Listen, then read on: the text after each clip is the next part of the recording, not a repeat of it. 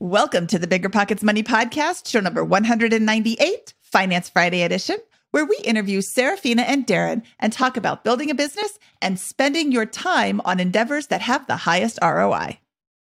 Yeah, at some point when you're DIYing things, and I end up thinking, oh, I can do that. Watch a YouTube video, right? Of course. And then rent the machine. And but at some level, it's like, what's that balance between efficiency and like being able to say that you poured all the concrete for your... Hello. My name is Mindy Jensen. And with me, as always, is my intrepid co-host, Scott Trench. I love how you're always exploring new ways to describe me, Mindy. Thank you.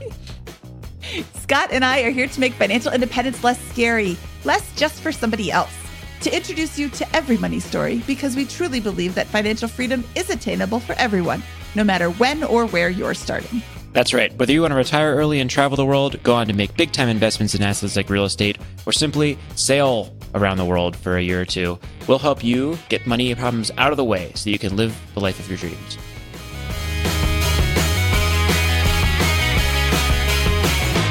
I am super excited for today's episode because yet again, we have a very different set of circumstances, but I don't really consider them unique circumstances. We just haven't interviewed these people before, or people in these circumstances. Serafina and Darren are self-employed. They have 2 kids. They're about a third of the way to their financial independence goal, and they're looking for a little bit of advice, and we give them some suggestions to follow. Definitely not advice, but definitely some suggestions to look into, things like an HSA, things like the Roth IRA, the over 50 catch up in just a year for Darren. And I'm super excited for all the things that their future holds, which I think is vast. Yeah, I think that they've done a remarkable job with what seems like a not a lot of income over the past couple of years, and put themselves in a really good position. And so today, it wasn't about capital allocation. It wasn't about expense reduction. It wasn't about these other types of things that we kind of normally get into in the fundamental side of things. Their fundamentals are really strong. It's about income generation. And so I think it's about income generation and perhaps a new way for us in running a business as a contractor. And I think that was a really fun discussion and a new look at solving this problem of personal finance. Yeah, and I like how you and I approach it in a different way. I have a very different set of experiences than you do, and I love your big picture overview of what they should do. I think that everything that you said was spot on. Yeah, and I think everything you said was spot on. And I love the great detail and additions and tactics that we can move things forward, in addition to your excellent big picture skills as well, Mindy. Oh, thanks, Scott. Okay, before we bring them in, let's make sure that our attorney is satisfied when I say the contents of this podcast are informational in nature and are not legal or tax advice, and neither Scott nor I nor Bigger Pockets is engaged in the provision of legal, tax, or any other advice. You should seek your own advice from professional advisors, including lawyers and accountants, regarding the legal, tax, and financial implications of any financial decision you contemplate. Okay, let's bring in Serafina and Darren and give them a couple of financial decisions to contemplate. When it comes to financial guidance, you got to trust the source. It's why you listen to this podcast. When Mindy and I want to upgrade our wallets, we turn to NerdWallet. Scott's right. Their expert team of nerds dives into the details to help you find smarter financial products. Before NerdWallet, Mindy and I were paying for vacations in cash, missing out on miles, and not even knowing what we're leaving on the table. But now we're flying through the skies for free, thanks to our new cards with more miles and upgrades than ever. So if you want more travel rewards, hotel upgrades, or airport lounge access, no matter where you go next, let NerdWallet help you make it happen with a killer travel card. Don't wait to make smart financial decisions. Compare and find smarter credit cards, savings accounts, and more today at nerdwallet.com. NerdWallet. Finance smarter. As with all cards, credit is subject to lender approval, and terms of each credit card issuer apply. This show is sponsored by Airbnb. Did you know that I turned one of my first homes into an Airbnb? It's true. And it even helped me get the extra income I needed to launch my real estate career. So if you want to try your hand at making even more income with your property, Airbnb is the place to be. Your home might be worth more than you think. Find out how much at airbnb.com/host. Deciding how to invest your capital can be extremely challenging, especially when the market is constantly changing. That's why it's never been more important to partner with a company that has a great track record. The BAM Capital executive team has successfully navigated through the Great Recession, COVID-19, and the current interest rate environment while delivering maximized returns to their partners. BAM Capital is a trusted multifamily syndicator with over $1.3 billion in transactions, delivering a historical average of over 35% IRR with an average hold period of 3.5 years. BAM Capital has consistently paid preferred return distributions for over 50 consecutive months, has not lost limited partners capital, and has not called capital past the subscription amount. BAM Capital's disciplined investment strategy is targeting undermanaged institutional quality trophy assets throughout the U.S. heartland for accredited investors who are looking for generational wealth building or monthly income opportunities. Their offerings target cash flow stability, capital preservation, long-term appreciation, and accelerated tax benefits. Join BAM Capital's over 1,200 investors across 44 states and get started today at bamcapital.com. Again, that's bamcapital.com. Serafina and Darren are debt-free. Hooray! They've got 2 young kids and are about 1/3 of the way to their financial independence goal of $750,000. They're self-employed and have dreams of sailing around the world with their children post-financial independence, but they're not quite sure where to invest and how to prioritize spending. Serafina and Darren, welcome to the Bigger Pockets Money Podcast. I'm super excited to talk to you today. Thanks. We're excited to talk to you too. Thank you so much. So, Serafina, let's start with your income. Okay. We are currently self-employed, and right now I have us having an owner-paid combined of $3,500 a month. Awesome. And what do you do? We have a carpentry, custom woodworking, boat building business. So Darren's the boat builder and the woodworker, and I do the bookkeeping and the paperwork and the invoicing, things like that. Awesome. And is that income fluctuate or is it reasonably steady there?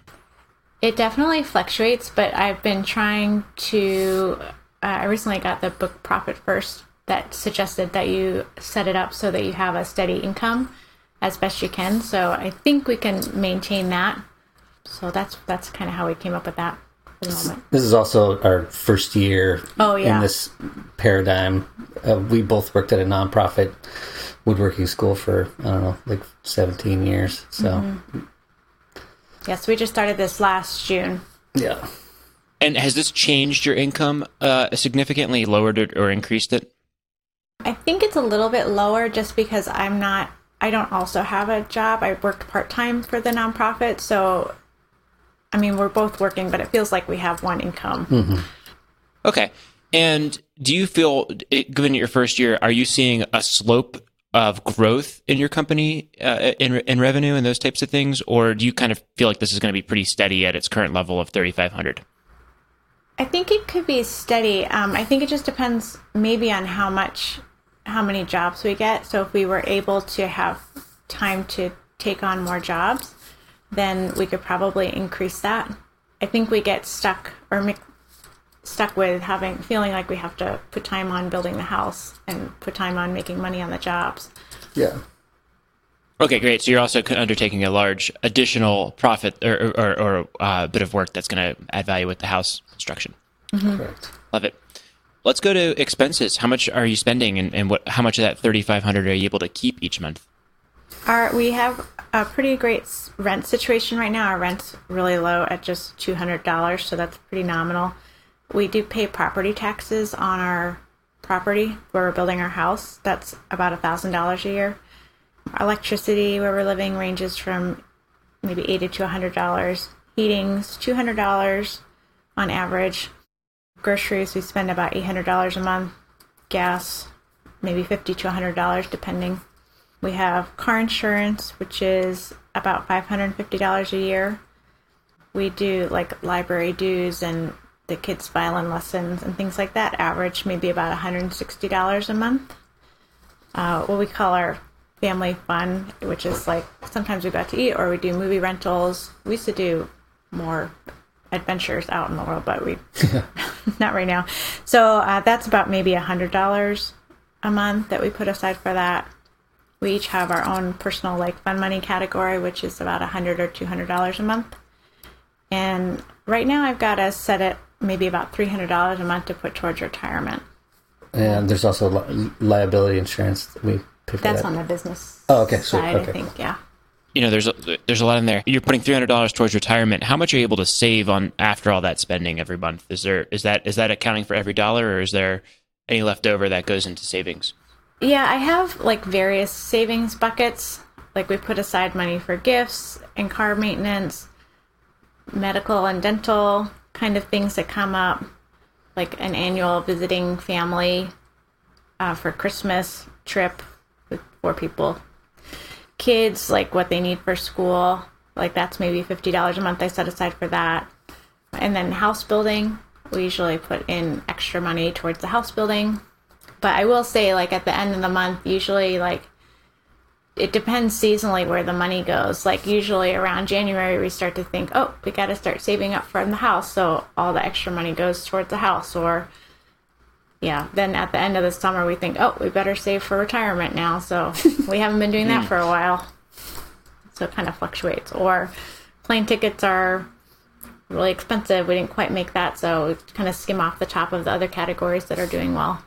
Well, makes sense to me in terms of how you're thinking about it. How are you able to get the rent so low? The house is owned by our mother-in-law.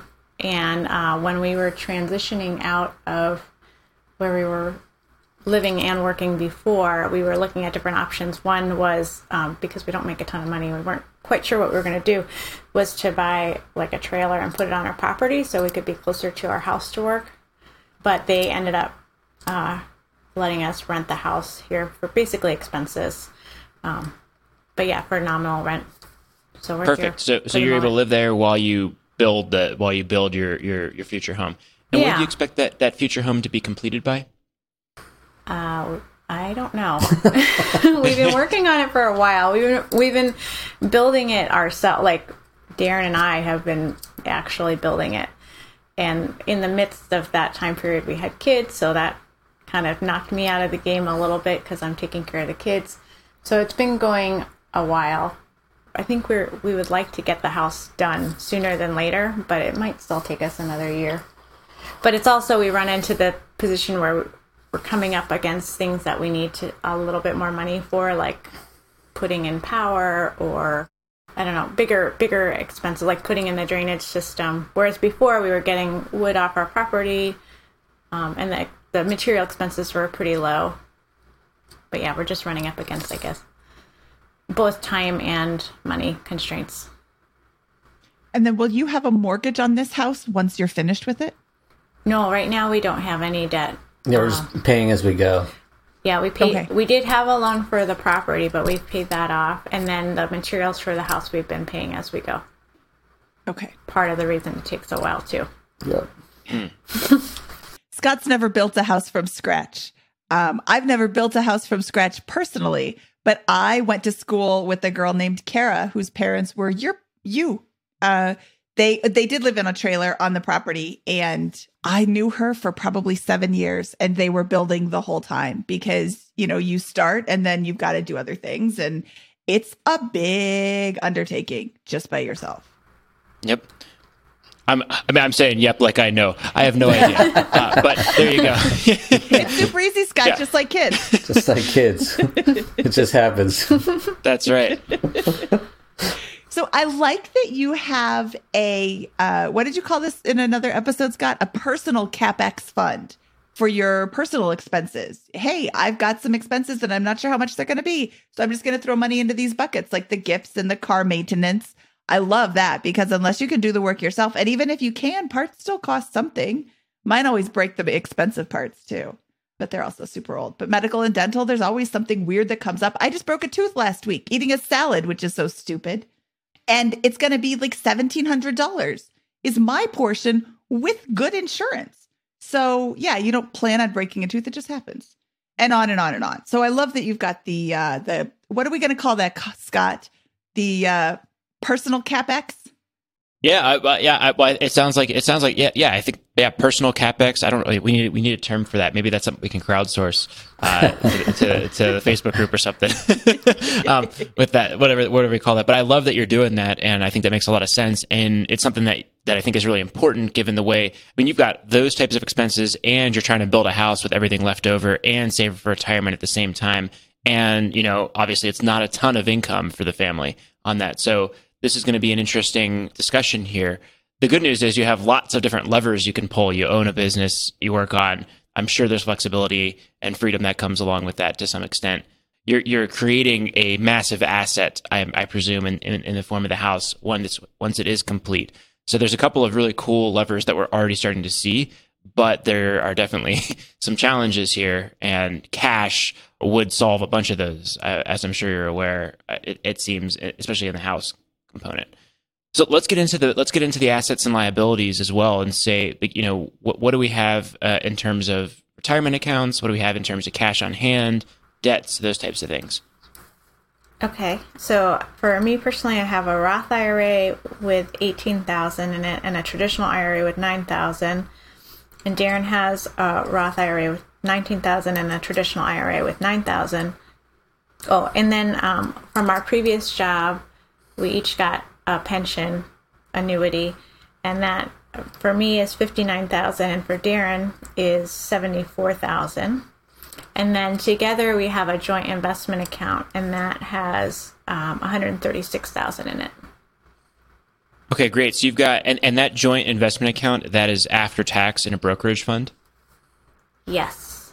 So you could sell that without having to pay penalty. You have to pay gains on any gain, yes. tax on any gains, but okay. Yeah. Great. How much cash on hand do you have? I mean, we have about $10,000 set aside for the house building, and then For the summer. yeah, for the summer. I mean, I guess, yeah, that's about it, besides just our operating kind of expenses. And that's it. That is just assets and cash, and there's no debt. There's nothing else complicating the balance sheet here. Yeah, no debt. Nope. I said they were debt-free at the beginning. Well, Yay. I know. I'm just admiring. He's I'm admiring double-checking. the cleanliness, Double-checking. and those types of Yay, things. they're So debt-free. yeah. Okay, so let's talk a little bit about the pension/annuity from the former employer. That's a lump sum. That's not a $59,000 a year, $74,000 a year. Oh, That's yeah, just no, the right. total. That's how much is in the account. Yeah. That the employer put in the account. And how can you access that? Do you have to wait until you're 55 or 65? Yeah, you just called on there. 59. 59. Okay. And then that's just a monthly. I'm not sure how pensions work. I don't get one. I have to say, Hey, I'm Bigger not Pockets totally just sure sent how this they work either. Market research.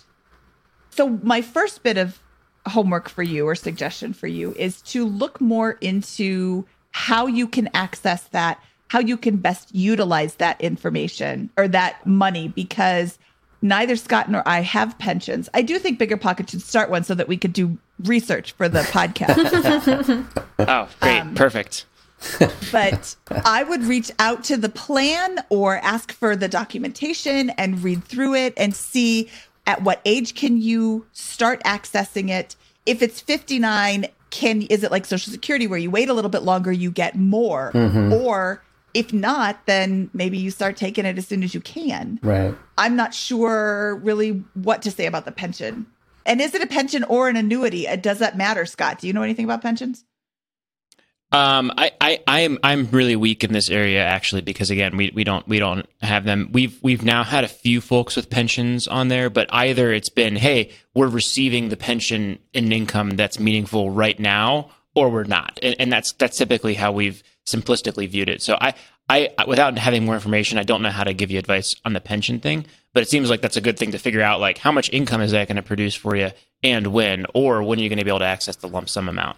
Yeah, and I guess one question we had around it also is like, should we combine that with something, like should we move it over to something else? Because partly because we don't know what to do with it.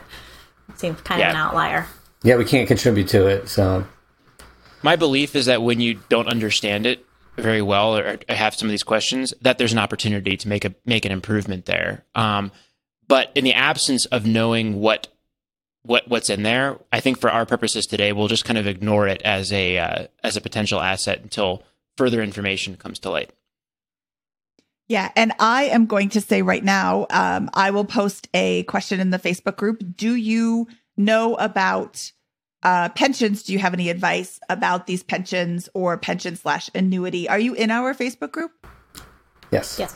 Okay. Oh, good. Then we'll give you this homework to do any more research that you can on this and maybe share more information. I'm sure somebody who is listening has some information and suggestions about the pension. So I'll make a note to post that in the Facebook group, which can be found at facebook.com/groups/BP money. Okay. So we stated this earlier, but could you kind of reiterate what is your goal here? You've got about a $250,000 net worth here. You've got a business that you started. You're building a house. What's the end state that we're looking to achieve and timeline that you guys have? I mean, we definitely would like to retire and have money for that. That seems pretty big. We'd like to finish the house because we've been working on that for so long. We're ready for that to be done and kind of start living in it so we can use all that work that we put in there. We would like to go sailing. This is more of a long-term goal. Take the kids sailing around the world in our sailboat for a year or two maybe while they're still kind of little. And then in the meantime, like on a shorter term thing, I feel like we haven't been doing many trips for just our family, like even smaller trips. Like we do, like once a year we go to the obligatory family gatherings, but it'd be nice to have some adventures in the meantime, even if they're little ones. Take advantage of the kids while they're young. Let me ask a couple questions to follow up on this. Starting with the short-term goal, are you guys feeling like it's pretty stressful right now? Like it's a lot of work all the time, and it's not a lot of time to get out on these adventures? Is that right? Yeah, I feel like the way that we're either saving or spending our time is pretty haphazard. Like I'm not sure how to prioritize everything and make it all happen. It always feels like, well, we should be doing this. Well, we have got to do this, but we should probably be putting it over here. Yeah, and I just even this past couple of weeks, I dedicated myself to working on the house for, I don't know, a month and a half, basically until the money runs out. But then a job comes, like somebody says, oh, could you do this for me? And I was like, oh, this seems like a pretty straightforward job. I could do this. And so I pull myself away from the house. And so now I'm not working on the house. I'm working on this project. But... Okay, and when you say the money's running out, I hear you have a $10,000 emergency reserve. Does that dwindle and rise, or is that kind of your floor? And when you feel like you get to 10,000, that's when you feel like you're running out of money? No, that's like how much we've saved or been able to put in there over the year. Just for the house. Just for the house. Yeah. What's your personal emergency reserve? That's varied over the past. I used to have probably like 3 to 4 months budgeted out ahead of time, and then when we moved over here and left our jobs, it all kind of reset. So right now, I think I've got like a month ahead, basically in our personal account, but on our business side, because you just finished this big job, I think we have like coming from the business to us, we have probably about 7 months of salary. And the business can do that for about 7 months right now. So you have 7 months of business operating cash in the business, and then you've got less than 1 month for your personal. You have cash in several locations. I'm hearing you have cash in the business. You have a $10,000 set aside for another business, what you're calling the house project. That's in your mind just for the house, right? And then you have very little for your personal life set aside. Is that what I'm hearing? That sounds about right. Yeah. Yeah. Well, I think that's a good place to start, right? I mean, if we go back to Dave Ramsey, who I think has a really good strategy for the first couple of things here. You guys have a good net worth. You're doing a lot of things really well. You have retirement accounts and brokerage funds. But I would start and stockpile six months at least in the emergency reserve for you, for the simple reason that you guys are one income. And it's self-employment income. You could get away with, I think, a less emergency reserve. I think that's what's contributing to stress. That's a factor that I think could be contributing to stress for you right now, is the fact that you don't have that because of your self-employment income, the nature of you having a business and those types of things with that. And that could be you just shift cash out of the house or out of the business to create that, or you go and make that a primary savings goal for the short run. that's not the big piece of the strategy to move you towards the retirement goal, but that's one lever that will have a very modest impact on their timeline for that. But I think that could make a big difference in your life right now. Mindy, what do you think? Yeah, I think an emergency fund, oh my goodness, what am I going to do, will be removed when you have the emergency fund and it's just sitting there and it's doing nothing. And, if you've got a great big job that you're going to finish next month, you can dip into the emergency fund to put to the house because there's something you need to purchase. And then when the big job is done, you replenish the emergency fund. But having a cushion there could be something that you're unconsciously really concerned about. So I like that suggestion a lot. You had mentioned custom woodworking and carpentry along with boat building.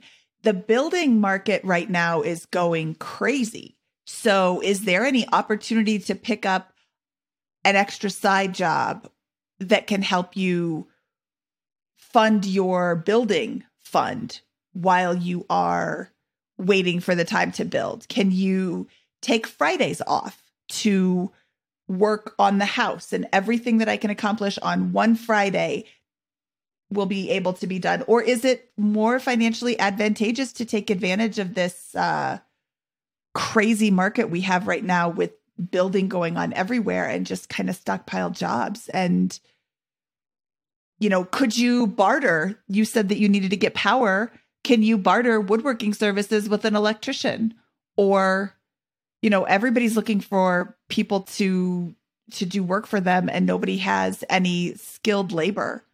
So I'm trying to think, and I'm hoping that this is sparking ideas for you instead of just going off of my very stumbling words. But I think that there's a lot of opportunity for a little bit of thinking outside the box with regards to your skills and getting somebody to come in and help you with skills that you don't have. How much is your house going to be worth once you finish construction? Oh my! I saw that face. I mean, it's a non-traditional house. Yeah. We're building a straw bale house. Yeah. It's a timber frame. It's lovely. Yeah. But it's definitely not usual. Yeah. I think the property tax assessment is at 98 right now, and it's halfway done. I mean, it's not done yet. It mostly looks like a barn right now. Yeah. So I don't really know. Okay, that's I think another piece of homework is you need to know what we'll call in real estate investing the after repair value of your property, and so that's what your property will sell for, even if it is unusual. You need some sort of guess as to what the finished product, once it's complete to your vision and specifications, will look like, and a timeline on that, and that will give you some inclination. And let me just pose this: your annual income is somewhere in the ballpark of $40,000 right now.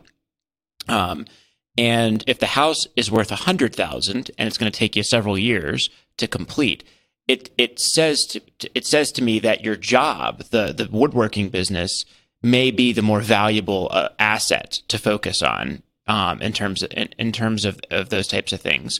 And money generated from that can be used to help fund construction rather than the other way around. If you said once the house is complete, it'll be worth $500,000, I'd have a completely different thought process on that.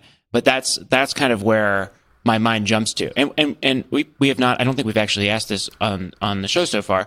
Where are you guys located? We're in Maine. Rural Maine. Yeah.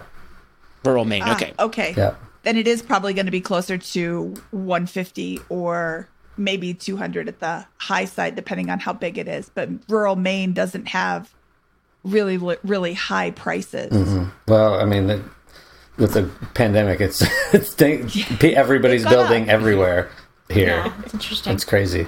Yeah.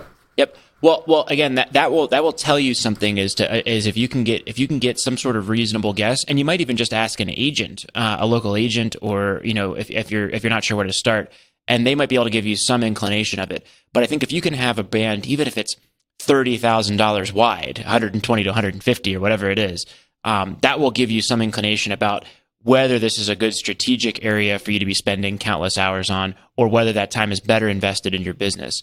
And from what you just said, my assumption is that the business is going to be the biggest leverage point in your finances right now that I see. Do you guys agree with that generally? Does that feel right?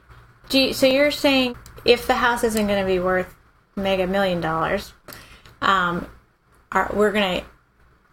working for the business will generate more money. So we should use that money to pay somebody else to build it? Or right now, financially speaking, you're in a great position with your housing.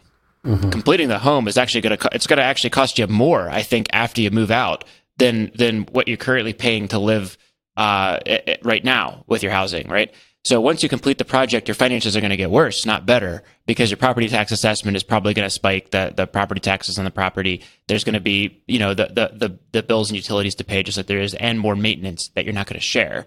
So that there may be good reasons to complete the project and do that because that's the lifestyle that you want. That's great. But that to me, if it's less, and I don't want to there's a lot of nuance here, so I could be completely wrong on some of this.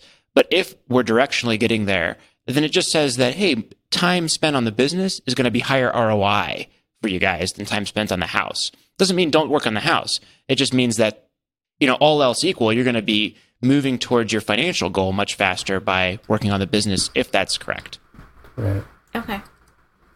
Another thing I would just look at, if you are going to start working in the business more, look for jobs you can do, quick jobs you can do. I mean, right now you can kind of just write your own quote. Oh, that'll be $25,000 because nobody else will even answer their phone. And I don't, I'm not trying to diss the building industry. If I had work so much that I couldn't even keep up with it, I probably wouldn't answer my phone either. But it is, making connections in the carpentry world could be really, really beneficial for the house project. So I like the idea of looking into leveraging that. How long can you rent your current house from your mother-in-law? Is she putting any sort of pressure on you to leave? Not yet. Not currently, yeah. But I mean, okay. I would be surprised that she would. I think she purchased this as an investment, and she'd probably want some return on it eventually. Yeah. Fair enough. Right. When we leave, it will be a regular rental property. Yes. Yeah. And if that pressure begins to mount, or if that impacts your timeline, that changes the dynamic I discussed earlier with right. that. This show is sponsored by Airbnb. Did you know that a long time ago, before I ever started my real estate business, I turned one of my first primary residences into an Airbnb? And that's the extra income that I needed from Airbnb that gave me the confidence to go out and work for myself and eventually quit my 9-to-5 job. And now I have dozens of Airbnbs all over the country. I've even partnered up with the old David Green on a recent property in Scottsdale to take our portfolio to the next level. And of course, we host it on Airbnb. But you don't need to be a full-time real estate investor to start on Airbnb. As a matter of fact, I was self-managing 10 properties while working my 9-to-5 job, so I know anybody can do it. Think about it this way. You're looking for extra income and going on a vacation. Wouldn't it be great to rent out your space and let your property pay for itself while you're gone? I did this one time. I pitched my wife and my roommate, because we were house hacking, on the idea of renting out our home, and it paid for all of our expenses on a trip to Mexico City. So go and give it a try. It might just change your life, just like it did mine. And I really do mean that. Your home might be worth more than you think. Find out how much at airbnb.com/host. Listen up, business owners. Here's some quick math. Fewer costs equals more profit. The problem? You're spending more than ever on operations, materials, deliveries, software, and more. So why not reduce your costs and headaches with NetSuite by Oracle? NetSuite is the #1 cloud financial system, bringing accounting, financial management, inventory, and HR into one platform and one source of truth. NetSuite lives in the cloud, which means you can reduce IT costs with no hardware required. Cut the cost of maintaining multiple systems because now you've got one unified business management suite. You improve efficiency by bringing all your major business processes into one platform, slashing manual tasks and errors. It makes sense that over 37,000 companies have already made the move to NetSuite. Don't let rising costs sink your business's growth. By popular demand, NetSuite has extended its one-of-a-kind flexible financing program for a few more weeks. Head to netsuite.com/BPmoney. That's netsuite.com/BPmoney. netsuite.com/BPmoney. You're trying to close on your next rental, so why is your insurance company dragging its feet? With long lead times and never-ending paper forms, it's no wonder it takes forever to finally get a policy. Modern investors deserve better. They deserve Steadily.com. At Steadily.com, you'll get fast, affordable landlord insurance available online 24/7 in just a few clicks. You can even get next-day coverage, which takes just minutes, by the way, to obtain. And you can do it all from your phone. Steadily was founded by landlords who created insurance products tailored to the unique needs of this industry. It's their sole focus, and that's why landlords nationwide consistently rate them 4.8 out of 5 stars. So whether you've got a single-family, short-term, or multifamily portfolio, Steadily.com can secure the best coverage at the best price to protect your properties. Discover how Steadily can save you both time and money on your rental property insurance. Visit Steadily.com for a commitment-free quote tailored to your needs today. What if I told you that I, Mindy Jensen, the queen of budgeting, the personal finance fanatic, sometimes forgot to cancel my subscriptions? I know, it's horrible. $10 here, $15 there. My useless subscription bills could have taken my whole family out to dinner multiple times. Rocket Money can make all that subscription sadness suddenly vanish. Rocket Money is a personal finance app that finds and cancels your unwanted subscriptions, monitors your spending, and helps lower your bills. You can see all your subscriptions in one place and cancel money-sucking subscriptions with a tap. They'll even try to get you a refund for the last couple of months of wasted money and negotiate to lower your bills for you. Rocket Money has over 5 million users and has helped save its members an average of $720 a year, with over $500 million in canceled subscriptions. Stop wasting money on things you don't use. Cancel your unwanted subscriptions by going to rocketmoney.com/bpmoney. That's rocketmoney.com/bpmoney. rocketmoney.com/bpmoney. Let's go into the business for a second here. How does your business work? How do you get orders? How do you decide on your pricing? What's what's an order like, and how much profit do you make on that order? How many hours do you invest? How much materials cost do you have for that?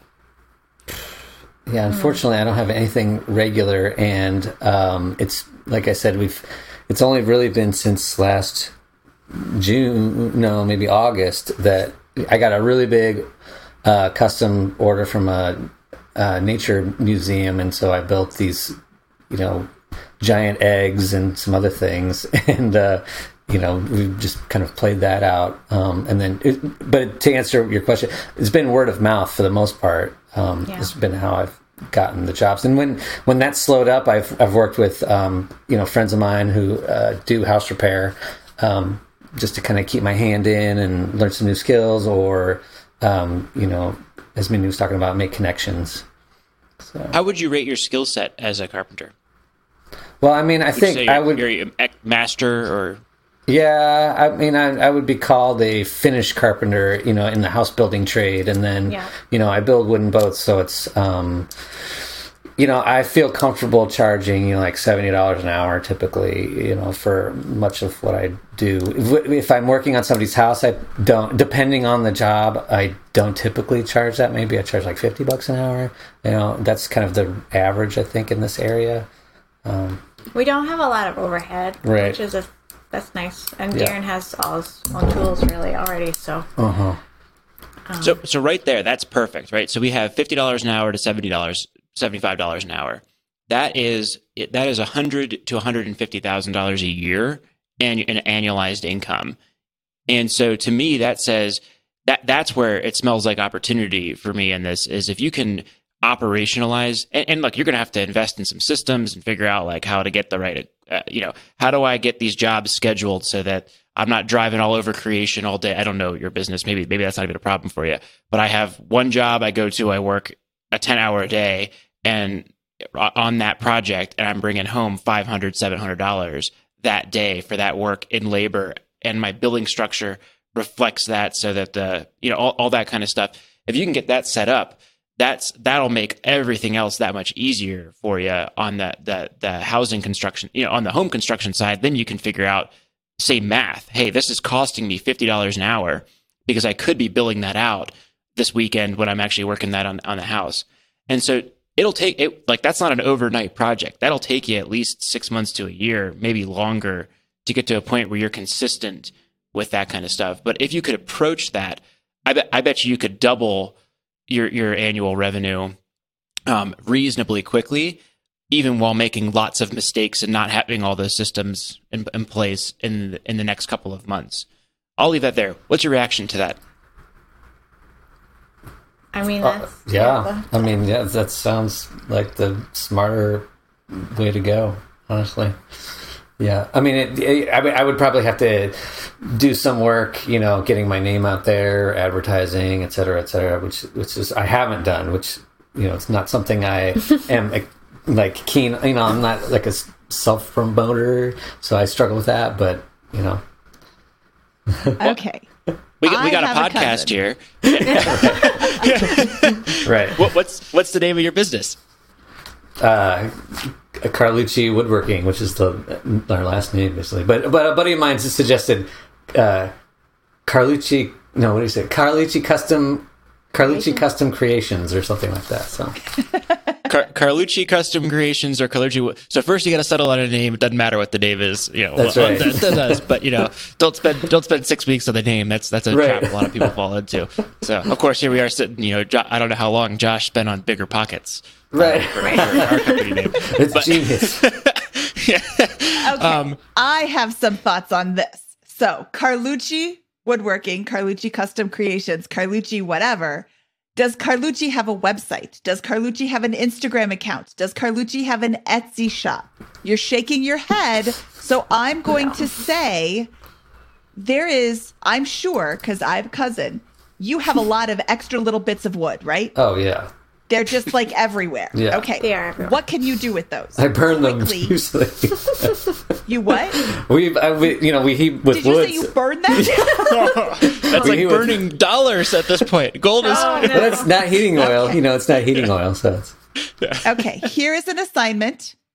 Go to Etsy.com, ETSY.com, and search woodworking or wood and see what's there. See what you can easily replicate with your little bits of leftover stuff.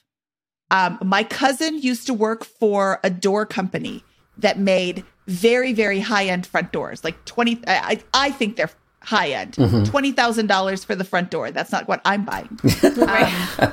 And up. And he was able to take home any bits of wood that he wanted. And he turned them into gorgeous cutting boards and butcher blocks. And I have a huge butcher block. It's like 2 feet by 3 feet. It's enormous. And it's this thick. And it's mahogany and cherry. I mean, it's $50,000 cutting board, let's say. Haha, nobody's going to give you that. So don't make a $50,000 cutting board. But you could he made beautiful trivets that are just routed in the middle and they're gorgeous. And I would pay $20 for that, but he gave it to me for free because he's my cousin. And there's a lot of things that are very easy to do for you, not for me, but we're not talking about me. They're very easy for you to do. It's all the scraps that you were just going to burn anyway. So look and see what you can do with what you've got left over. That's a really easy way to generate some income. And there's a lot of competition on Etsy. I'm not going to say you're going to list it and then just have a billion orders, but Instagram is a great way. Take pictures of everything you do, promote it on Instagram. Hey, here's the latest set of bowls I made, or wooden spoons, or whatever it is you're going to make. Rolling pins. I couldn't think of the word. I want a little rolling pin. It's like this big. And I placed an order with somebody and they never made it. Oh. Do you have do you have a lathe? I don't have a lathe right now. I'd like a lathe. Okay. So maybe when you get one, you will send me a rolling pin because now your rolling pin business is cranking out 10,000 a week and you're be selling rolling so in the many. dough. Oh my goodness. Be smashing I it. love that they groaned. Me too. But there's all sorts of things that you can do that it might not come to your mind. Oh, well, that's too easy. I don't care if it's too easy. I want it to be too easy. I am assuming that you throw a block of wood on the lathe, you take your little chisel or whatever, and you just kind of smooth it out. And wow, now you've got a rolling pin. That's basically Crank those it. out Yep. with whatever you've got. I mean, I'm looking for like a 6-inch rolling pin. I've got a great big one. I don't need a great big one. To make dumplings, I need a little one to make dumplings. So here's a dumpling rolling pin. I mean, look for, there you go. Now that's your first project. Oh, thank you. Wow.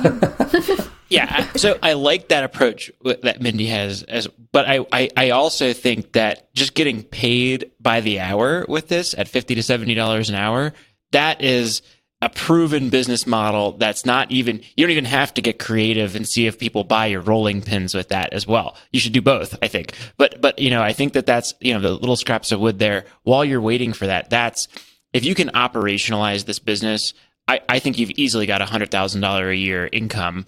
I think you've got a executable $100,000 a year income. It won't be easy, but it will be something that is repeatable, and lots of other people are out there. There's some ways to get started on this. Look up some business systems, decide on a name, incorporate if you need to.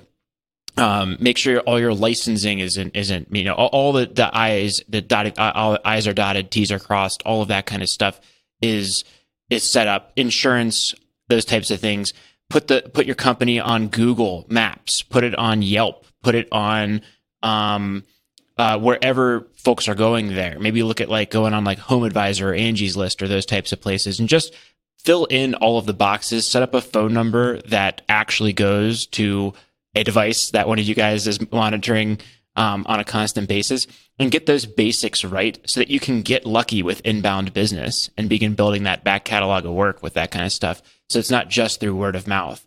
Get some testimonials on the page, put up a website for, just take a weekend and knock out a bunch of this stuff. And perfect is the enemy of good when you're getting set up with this kind of stuff. But that would be how I would start doing that. And if you can get to a place where you've got jobs every day of the week, I mean, that's gonna explode your income here and make a huge difference in a lot of these types of things. And it's not that much more work. It'll take you a grind for the next quarter to get that set up, but you'll probably be working 40, 50-hour weeks with this and rolling in the dough.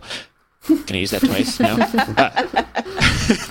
Right. Another thing to tag on to what Scott is saying is, if you can get $50 or $75 an hour as a finished carpenter, maybe, if you've got a great big project for your company, of course, do that. But reach out to general contractors. Hey, I'm a finished carpenter. I have 17 years of woodworking experience. I'm a master boat builder, all of the things. I'm looking for work if you ever, have a project that your current finished carpenter can't handle. Because what I'm hearing over and over again in the building industry is that general contractors can't find subs can't find helpers.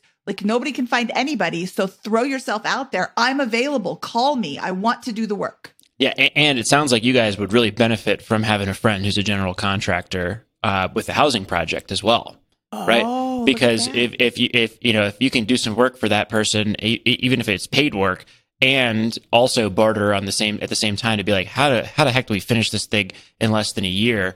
Maybe it's as simple as, great, I general contractors working on several of these projects. They need you to do a job for one day, and in exchange, they will get one of their subs to come in and work on your project for that. There's I think that's that way you're not.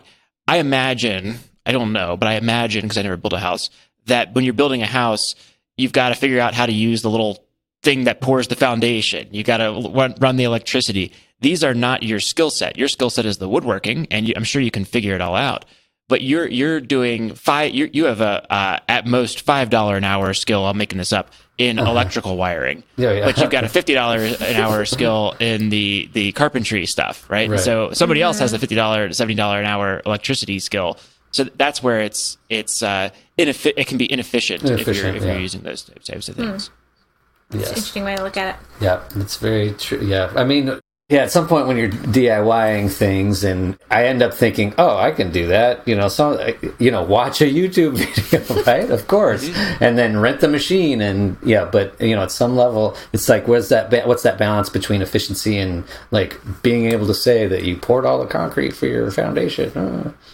Yeah. If you're not generating income, then of course it's better to earn to figure out that skill and those types of things. But if you're generating $100,000 a year, if you believe that, if that back of the napkin math sounds anywhere in the ballpark of approachable to you guys, then that makes no sense at that point. Downstream, it makes perfect sense for what you're doing right now. It may not if you can change the business model and begin generating more meaningful income from the business. Not that you're not generating meaningful income, but moving into that $100,000 a year mark to a greater range. Right.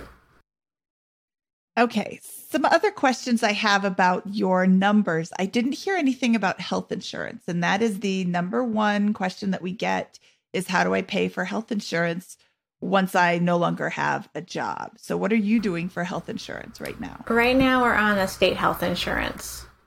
Okay. Yeah. Is that a regular plan or is it a high deductible plan? It's just like the main care plan. Mm-hmm. Okay. Do they have a high deductible option? Because with a high deductible healthcare plan, you get access to contributing to an HSA, which is, okay. According to the Mad Scientist, it is, what is it, the best retirement plan ever or something? A secret retirement plan? I should have looked that up before I announced it. But he has an article, and I will send you the article, and I will include it in the show notes on this episode, which can be found at biggerpockets.com/moneyshow198. He has an article about the HSA plan. In a nutshell, and there's more to it, but in a nutshell, you contribute up to $7,000 or $7,200 this year for a family into a pre-tax account, and then you can use that account to pay for medical bills, or you can cash flow your medical bills and keep that account. Once you have over $1,000 or $2,000 in the account, you can start investing it almost however you choose. I invest mine through Fidelity, and I can literally choose anything that Fidelity offers. And then I do cash flow my expenses. So now I have something like $25,000 in my HSA that I'm just going to keep on letting grow because we are generally healthy. We don't see the doctor frequently. And that's one of the drawbacks of an HSA is that you're coming out of pocket for a lot of things. So if you are generally healthy, a high deductible plan is better. If you visit the doctor frequently, you should probably look into which option is going to be better for you. So that's something to think about. And generally, you can't change until the next time your insurance is up for renewal, which is typically at the end of the year, but not always. So something to think about. And I'll send you that article, read through it and see if you identify with that. But yeah, you can just put extra money in there. And then what I'm doing ever since I have the HSA is saving all of my receipts. I take a picture of them. I upload them to the cloud so I don't lose the receipt because I will. And then when I separate from service, I will be able to take as much of those receipts as I want and get reimbursed. It's tax-free. It's penalty-free because I don't know why it's penalty-free. There's no penalties. It's tax-free. So if I have $25,000 worth of income or worth of receipts, I can pull $25,000 out of that account. I would rather let it grow right now because I have little 1s and 2s doctor's visits. I don't have anything really big, like I said. So that's something to look into. And you probably have 6 months to do some research before you have to make a decision. Okay. But that's something that I really, really like as well. And that comes right back to the business, right? Your business is going to have to generate more income to cover that cost as things move on. And I think that's where, yeah. Another thing, and I don't, as you kind of look at this business, you've got a theoretical large amount of income to come in. I keep coming back to this because I think that this is the leverage point to me. I don't think it's finishing your house based on what I heard is going to fundamentally change your financial situation. I think that moving your business to a better place is going to be the lever.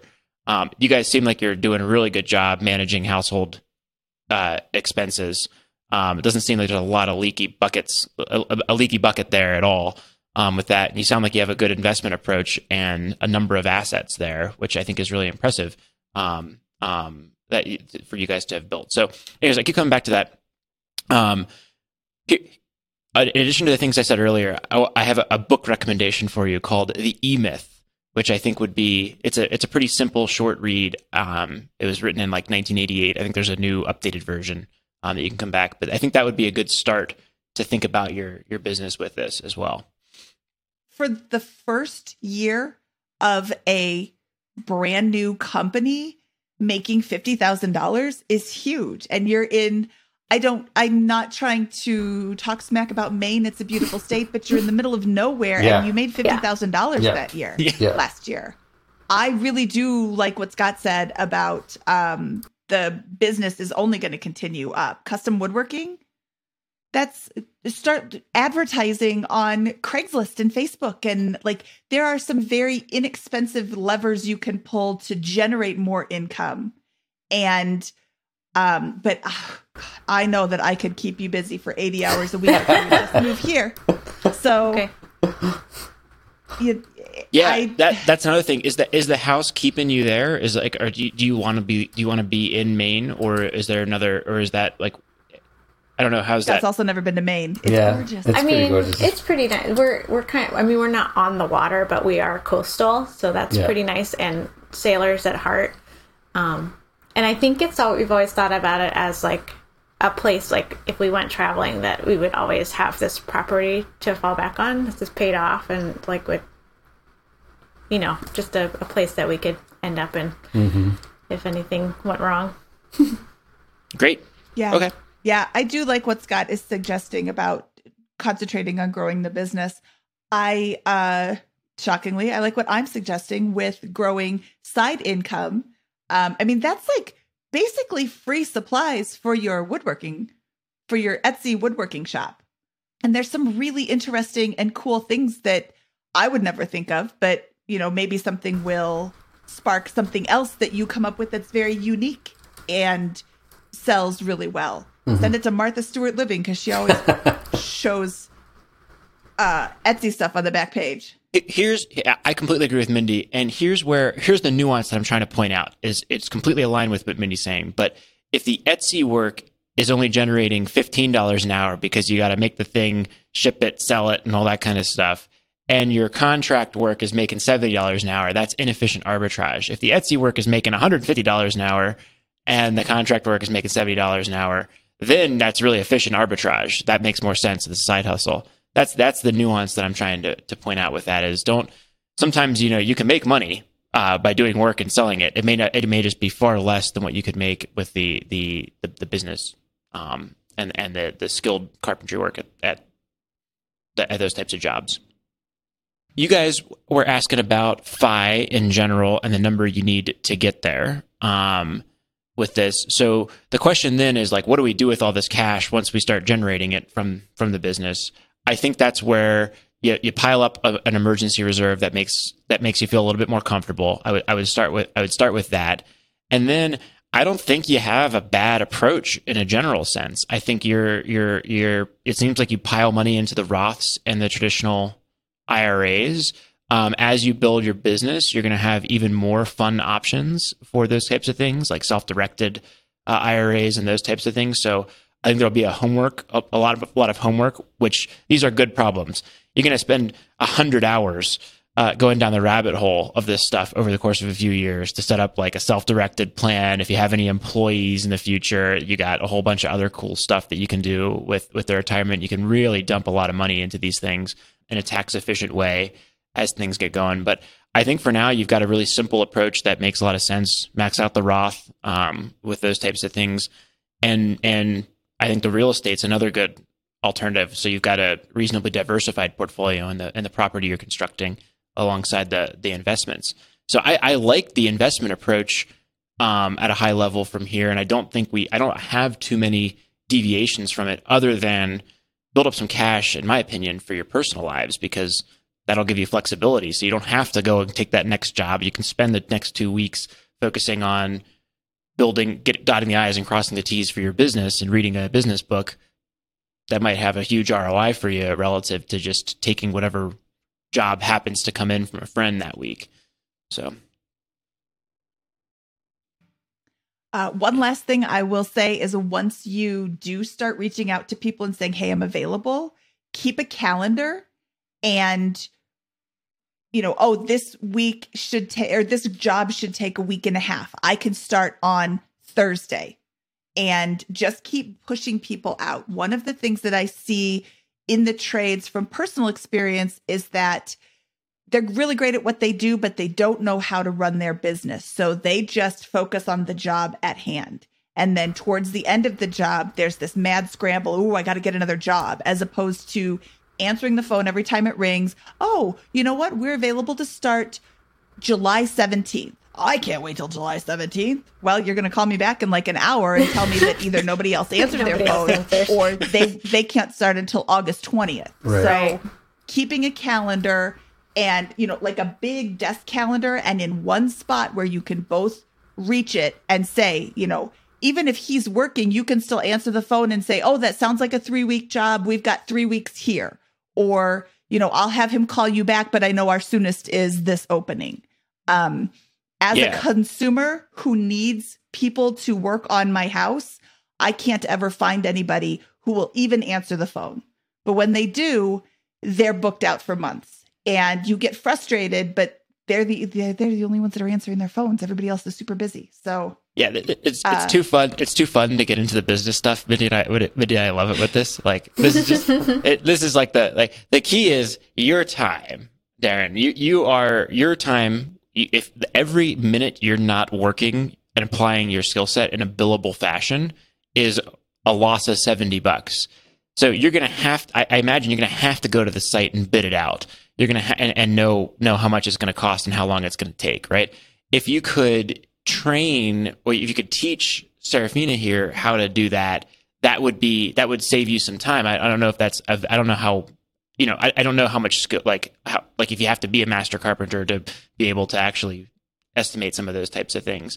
But if you guys could divide the labor in some way that allows you to spend as much time as possible actually doing the work, that's going to maximize your income. And that's where I imagine a lot of contractors get hung up, is like, hey, driving out to that site, bidding out the project, coming back, that's 2 hours that you're not billing, right? And picking up the phone in the middle of a job, that's minutes you're not billing or delaying your project there. If the project's too far away, the hours you're not billing. If it's not, if you're driving, if you have 5 jobs in a week and 3 of them are in one day and they're all over creation, you're not doing the ones next to each other, that's money wasted. So those are all opportunities for efficiency that, maybe could be helped, in many of those areas by you, Serafina.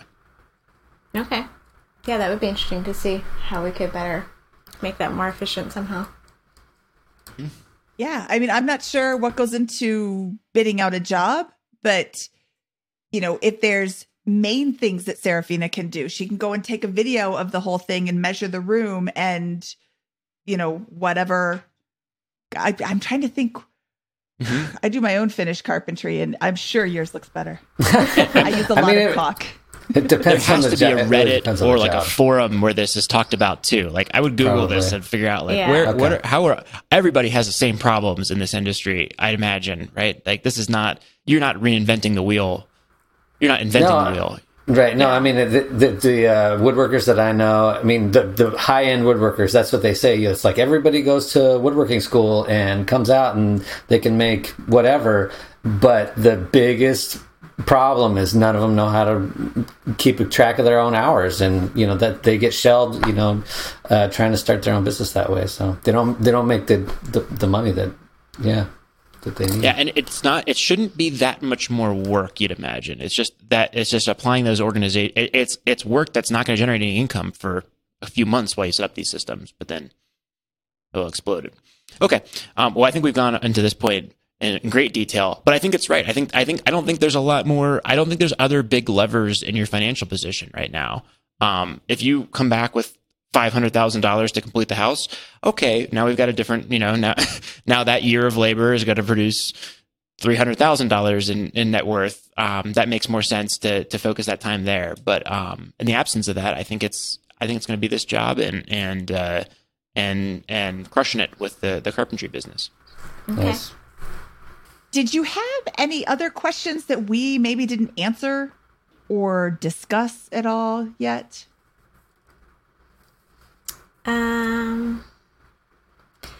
So I know you said you liked our investment strategy. I feel like what I've been doing, so I think now I know I should be maxing out the Roth IRAs first. Previously, I was hesitant to put anything into anything that was like date specific. So that's why there's so much in the just investment account. So I guess one question I have is for the traditional IRA that I have, should I turn that into a Roth at all? Or also on the other side, should I be putting some of that money in the investment account into the Roth? I like a Roth because it grows tax-free. So you pay your taxes now, and then it grows for, you are 38, 39? 39. 39. So you've got 25 years before you can access. Is it 59 and a half or 65? Let's call it 65. 59 and a half for the Roth, I think. Yeah. Okay. So that's 20 years then. You have 20 years until you can access that. That's 20 years of tax-free growth. I would recommend first, the order that we recommend is first invest in your 401k to get the company match, which is moot here because you don't have one yet. Then I would suggest maxing out your Roth IRA. And then if there's money left over, continue contributing to the 401k until you hit that limit. You are self-employed with no other full-time employees besides your spouse? Nope. Just okay, us. so you have access to this lovely thing called the self-directed solo 401k. You have the opportunity, with the help of your company, to contribute your $19,000 or $19,500 individual contribution plus Darren's individual contribution of $19,500, and then the company can match up to 25% of your salary, up to a total contribution, yours and the company combined, of $54,000 every single year, pre-tax. So let's get to a surplus where you have $54,000 in excess to dump into this. Right. That's the. I'm sorry. That's $54,000 each. Now we're not there today, but I can see if you call up a couple of general contractors and they're like, "Yes, I can have you work 20 hours a week or 20 hours a day." I can see you getting there very quickly. So I will find an article about the self-directed solo 401k and send that to you, and you can see all the wonderful amazingness that you have at your fingertips because you are self-employed. If you do not have self-employment income, or you have more than your spouse as your full-time employee, it's not financially advantageous to do. Gotcha. Okay. But then there's other options like the SD, the self-directed IRA. So maybe don't worry about where anything is right now, but just going forward, put things in their proper place. I wouldn't touch what's there. Okay. Set it and forget it. But going forward, if you have not yet filed your 2020 taxes, you can open, or you've already got the Roth IRA open, you can contribute to your Roth IRA up until the time you file your taxes, or the tax deadline, which is May 17th for last year. And then you can contribute for this year as well. Okay. Up until the tax deadline of the next year, which is a nice little loophole. Yeah, I like the Roth, and then as your income grows, beginning to layer more of that into the tax deferred plan. The self-directed IRA, or the 401k equivalent, the self-directed IRA for self-employed business owners. So I like that approach, and then it's an art, right? There's no right answer to like the question of how much to put into that. The Roth, you max out, but then like there's no right answer to like how much to put in tax deferred or not. You got a goal of wanting to sail the world. If you want to do that in a few years, then you need to plan for that and build up a cash reserve for that at the expense of putting that into your tax deferred plan.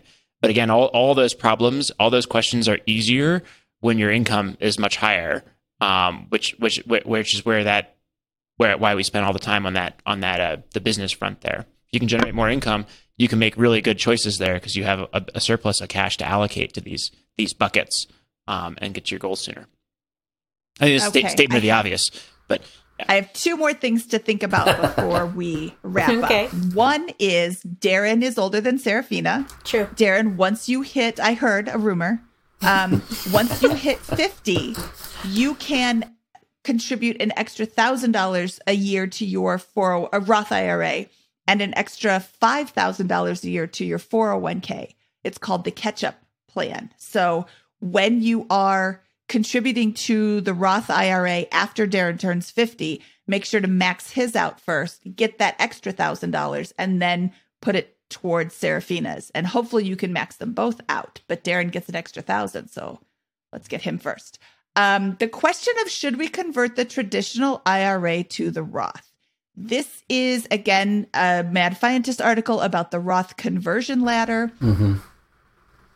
You need to have it seasoned in your Roth IRA for 5 years before you can withdraw it after you are no longer working. There is a cap, and this is where my information gets a bit hazy. I think it's $78,000 or $80,000 where that income you are paying no capital gains on. So I believe you can convert your traditional IRA between the top of your salary and the cap. Convert it to a Roth IRA. Oh, you're still paying taxes on it, though. I don't like this approach for them. Yeah, I don't like this. You know what? Like as I was talking ladder. it out, I'm like, as I was talking it out, I decided I didn't like it. So never mind. No worries. Ignore all of that. But we'll keep it in the show so people can hear how I thought about it. But I'm still going to send you the article about the conversion ladder because when you are no longer working and you have zero income, you can take some of the traditional, turn it into Roth, and start your conversion ladder. Okay. I see. That's for later. And I will put a link to that in the show notes as well. Scott, is there anything else you wanted to add before we let them get on with their busy building and planning and business ideas? No, I think this is about organization of your business activities. Whatever rigor you clearly apply some rigor to your household budget. Is that right? Yeah, I mean, I definitely put time in it. Yeah, that's her. That's my job, my household job. Something's going on there that looks like it's going right. You got a very clean set of spending. You know exactly what you're saving for. You know where every dollar is going. If you apply that same intensity to your time and your business activities, I believe you'll see huge returns on that investment that will generate a tremendous amount more income for you. I think read a couple of books, track your time, get disciplined with those types of things, focus on those types of skills, and be concerned if your workday is not being spent doing labor. Like something's wrong with that for the construction, the carpentry stuff. In the short run, and if you can get there, I think you'll be seeing from a really good spot. And so that's, I would start with that E-Myth book. There's a million, just go down the rabbit hole of Google and Reddit and those types of things. Meet a couple of folks who are actually running a good shop, not just good at what they do from the skill set perspective. But that's going to make all the difference, I think, for you guys, and everything's going to be easier on the other side of that for your financial journey, I think. Awesome. Yeah, it sounds like it. Yeah. Yep. Well, that's right. why we hit you all up. I know. Thank you. Yeah. Well, it's fun. There's always a different challenge. We haven't had somebody in this in your set of circumstances. So I hope this was helpful. I think this is. It seems like the right approach. There's always different levers to pull, but I think that's why we were excited to talk to you guys, because of the difference in your circumstance relative to other guests we've had so far. Nice. Yeah. Thanks so much. And I think this is going to be helpful to other people who are in similar situations, or, I'm thinking about starting a business. Well, here's some things to think about, before you start, or here's some things to think about and, ramp up as you go. So, well, Serafina and Darren, thank you so much for your time today. This was a lot of fun, and it was a delight to meet you. Yeah. Thank you so much for your time. Thank you. And talking things through with us. Okay. That was Serafina and Darren, and that was a lot of fun. Scott, what did you think? I thought it was great. And full credit to Mindy. Mindy selects the guests for these podcasts. What an incredible range of discussions we've had on this Finance Friday. We've had folks who are, tackling student loan debt. We've had folks who are starting contracting businesses like today. We've had folks who are millionaires but create compounding cash flow problems because they keep buying properties with HELOCs and these types of things. We've had folks come in with families from Idaho who we have basically no advice for because they're doing it seems pretty optimized. It's just like a fun awesome array of real problems facing folks that I think is really interesting. And thank you for bringing in such great guests, and especially Darren and Serafina today. Well, you're welcome, Scott, but thank you to all of my amazing guests who are applying. And if you have a story you haven't heard before, maybe you should be the one to tell it. We would love to review your finances or interview you and hear your money story. Please apply if you'd like to chat with us. The URL is www.biggerpockets.com/guest to be a guest on the Monday episode, which is the money story episode, and biggerpockets.com/finance review to be a guest with our finance review, which releases on Friday. Scott, we had a lot of fun today, but we did run a little bit long, so we should keep this outro short. I would like to thank everybody for listening. Thank you so much. We really enjoy you coming and sharing your Friday with us. Scott, should we get out of here? Let's do it. From episode 198 of the Bigger Pockets Money Podcast, he is Scott Trench. I am Mindy Jensen saying, gotta go. The power of the shower compels me.